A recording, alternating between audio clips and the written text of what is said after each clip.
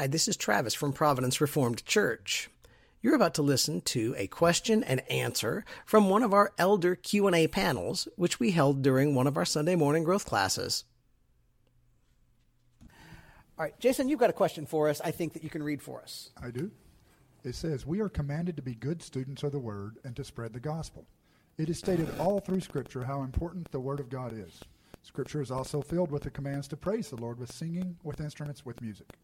With this being the case, does a Christian have a responsibility to seek to improve their musical knowledge? Okay, it's a good question. I'm going to take that because I tend to be the most musical of the three of us, by a lot. I can play a radio pretty well. Ben owns a banjo, just so you guys know. So the question arises on how do we be faithful when it comes to the aspect of musical worship. And there's a couple of contrasting issues that have to be handled when we ask a question about what's a Christian's responsibility when it comes to music. First of all, in a formal sense, when it comes to the leadership of worship in the church, every church has to balance musical worship between two particular extremes. One of them is maximizing participation, and the other is maximizing perfection. Which do we wish to be? Do we need to be a church that is as perfect musically as we can be? Or do we need to be a church that is as open to allowing for broader participation as we can be?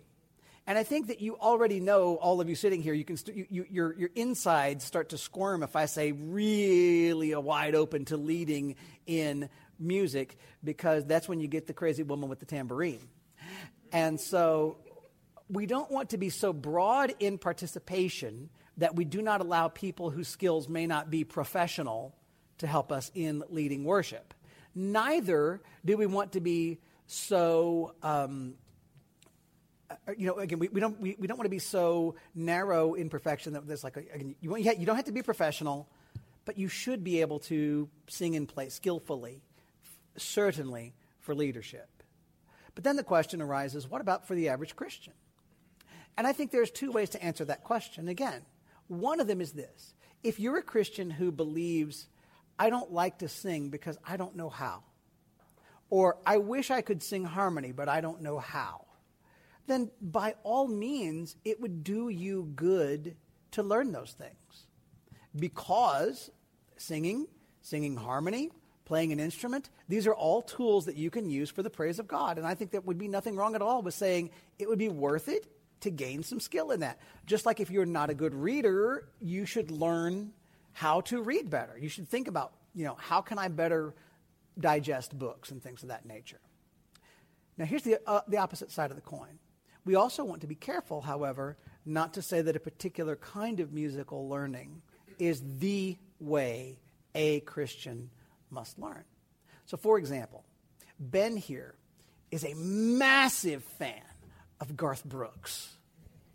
No. So, would it be for Ben appropriate to learn how to sing as much like Garth as he can? Well, if that's what he thinks is good music, how do we define what good music is?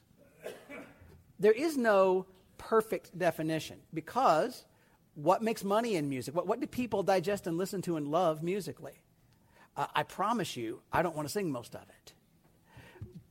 But what I think of as musically good and great is a relative subjective term.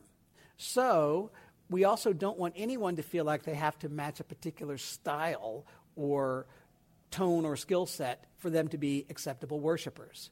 You worship the Lord your God in spirit and in truth. You sing for joy to the Lord. You should sing to be heard, because the Bible tells us to teach one another in psalms and hymns and spiritual songs.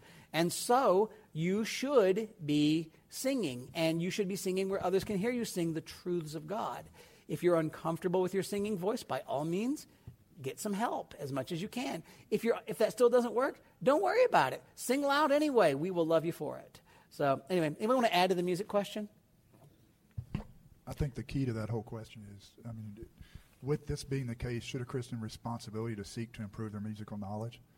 I think that the heart of what you're praising is what matters. Yeah. Right?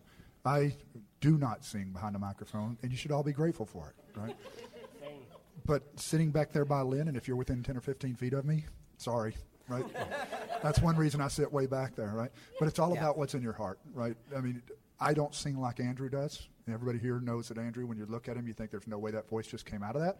But he's got mad skills, right? And I'm not interested in being able to sing like Andrew to feel like I'm effectively worshiping. I think it's what comes from the heart. So I think that's what we need to focus on. Okay. Very good. Follow up, you good? I'm good. I think the question really, the big word there that you were linking onto is responsibility. Is it a requirement to be a faithful Christian that you get training? No. Could it help somebody if they want it? Sure. And we will do our best to help our church to sing to the best of our ability. It's right to do.